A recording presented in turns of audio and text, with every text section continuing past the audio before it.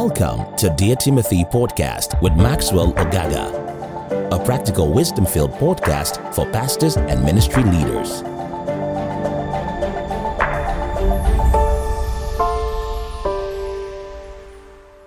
Hello, welcome to today's podcast. My name is Maxwell Ogaga. I'm excited that you tuned into our Dear Timothy Pastors and Ministry Leaders podcast.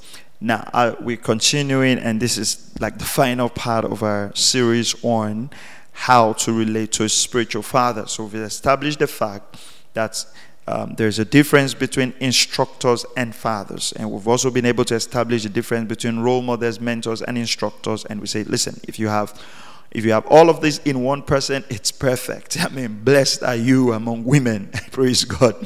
And this is just an amazing thing that if you understand how to navigate a spiritual fatherhood relationship properly, it abets such a dimension of increase and Christ in you. Now, we stopped at the fact that the second way to relate to a spiritual father after immersing yourself in their doctrines is to stay faithful. Now, we're looking at Philippians 2:2 now. Okay, it says, but you know of his proven character. Now, Paul was talking about Timothy. But you know of his proven character, that he served with me in the furtherance of the gospel like a child serving his father. So, one of the primary ways is to see the relationship between you and your spiritual father as you see your biological father. Let's put it that way. And you know that as a child, I am to serve my father. Now, understand the emphasis. I've been big on this from the first podcast. You're birthed by the gospel. Are you following this now? And then you immerse yourself in the teachings and the doctrines, the gospel. You stay faithful in serving them in the gospel. Now look at what it says again. It says that he served me in the furtherance of the gospel. So the next thing to look at, how do you relate to a spiritual father? You have to find ways by which you serve with that man in the furtherance of the gospel. You commit yourself that the message that has been committed, this doctrine that has blessed your life, is furthered. You serve as a son to give it wings so it can reach more people, so it can bless more people. Don't forget that the things you are being taught, praise God, are the things you are also to teach others.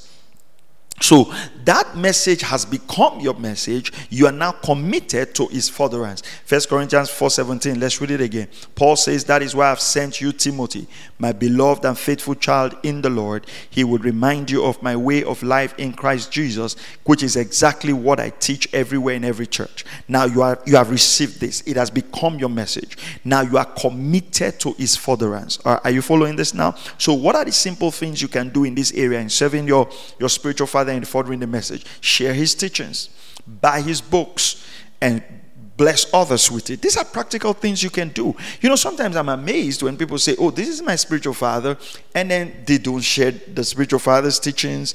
They're not helping to further the gospel where that person is concerned. I've even seen people in local churches who would never share whatever is going on in their local church. They'll never share the meeting flyers. They'll never share the messages that are being taught. And it's amazing, because if you believe in what is being taught, and if you believe that thing needs to reach more people, then that's where your commitment needs to get into. So you can set yourself apart as a son with a proven character by helping in the furtherance of the gospel. Okay, life is not just about what you get. That means that you're not getting into the spiritual fatherhood relationship based on what you can get just from the man, but you are there understanding that there is a gospel that needs to be preached. There is a message that needs to reach out others, and you devise means, praise God, to see that this message goes out.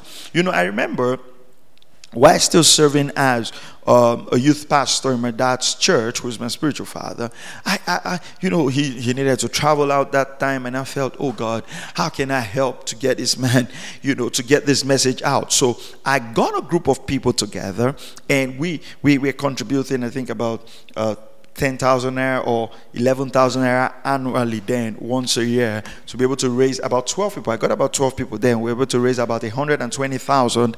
That was what it would take to buy tickets to Kenya. So I called the group the Senders, unknown to him. I didn't tell him that. I got the group together and we contributed that money, and for 2-3 years consistently, we paid for his ticket to go to Kenya to travel to preach. That's what a son does. A son looks for ways to further the gospel in the life of his spiritual father. You see, and there's something about life. The scripture says, Jesus said, it is more blessed to give than to receive. And you must understand my heart here. I'm not teaching this so that we can, I'm teaching this from the pure motives. Because this is found in the gospel. This is the truth of the word of God. This is the truth of the word of God. He says that he served with me in the furtherance of the gospel. So in relating to your spiritual father, you are relating in terms of furthering the gospel. Okay, and you have to find ways to get the materials out. Today, social media, you can make a commitment. I'll share one of my pastor's message or my spiritual father's message once a day. If you can do that in a year, you would have put up about 300 messages, 360 something messages. Someone will be blessed. Someone would listen to one of those things. These are practical ways by which you serve. Okay, now I want to also touch on the fact that if you go to 2 Timothy chapter 4 verse 13, it says, when you come, bring the overcoats which I left at Troas with Carpus, and the books, especially the parchments. 2 Timothy 4:13. Now, some assignments will look menial, but they are critical to the overall goal. Look at the three things Paul was asking for: an overcoat, his books, and his parchments. And who was the person Paul trusted to be able to bring these things to him in a Roman jail? Timothy. Remember, these were not the days of aircraft that Timothy would quickly jump on an airline, and meet Paul. He was to travel dangerous roads to go and just give him an overcoat, something like a sweater, something like a book, or his parchments to write, like a jotter to write. And from there, letters were written that blessed the church. Paul stayed warm and lived a bit longer. There are practical things you can do to aid the man who you call your spiritual father. They can be tools to make his preaching better. They can be simple things that looks very simple. What's an overcoat? What's a book? What are parchment? You can see a book that bless your spiritual father. You buy it, you give it to him. You can see tools that can help him be more effective.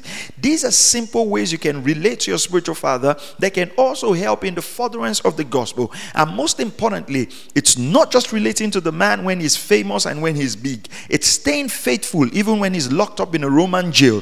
He knows that if there's one person I can call that can get some simple things to me, and they would risk to be able to get it to me, it should be this, my son. Paul writing the last days of his death says, there's no man that comes to my defense. You must realize that sometimes fathers can go through a period of loneliness and discouragement, and in that moment, if they are thinking of one person to call, may you be that son who they can put a quick call to and say, you know what, I need to get this. It might look menial, but I just need to get an extra sweater.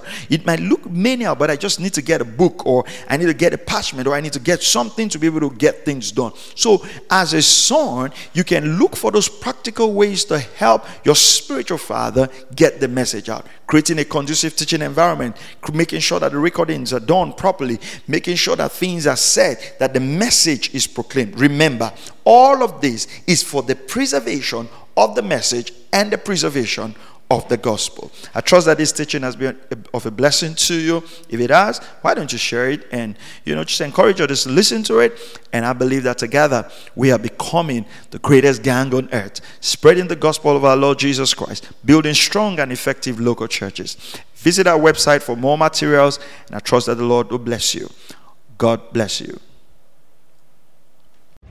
Thank you for listening to Dear Timothy podcast. For more information, please visit www.pastormax.ng or call +234 805 888 7575. Thank you.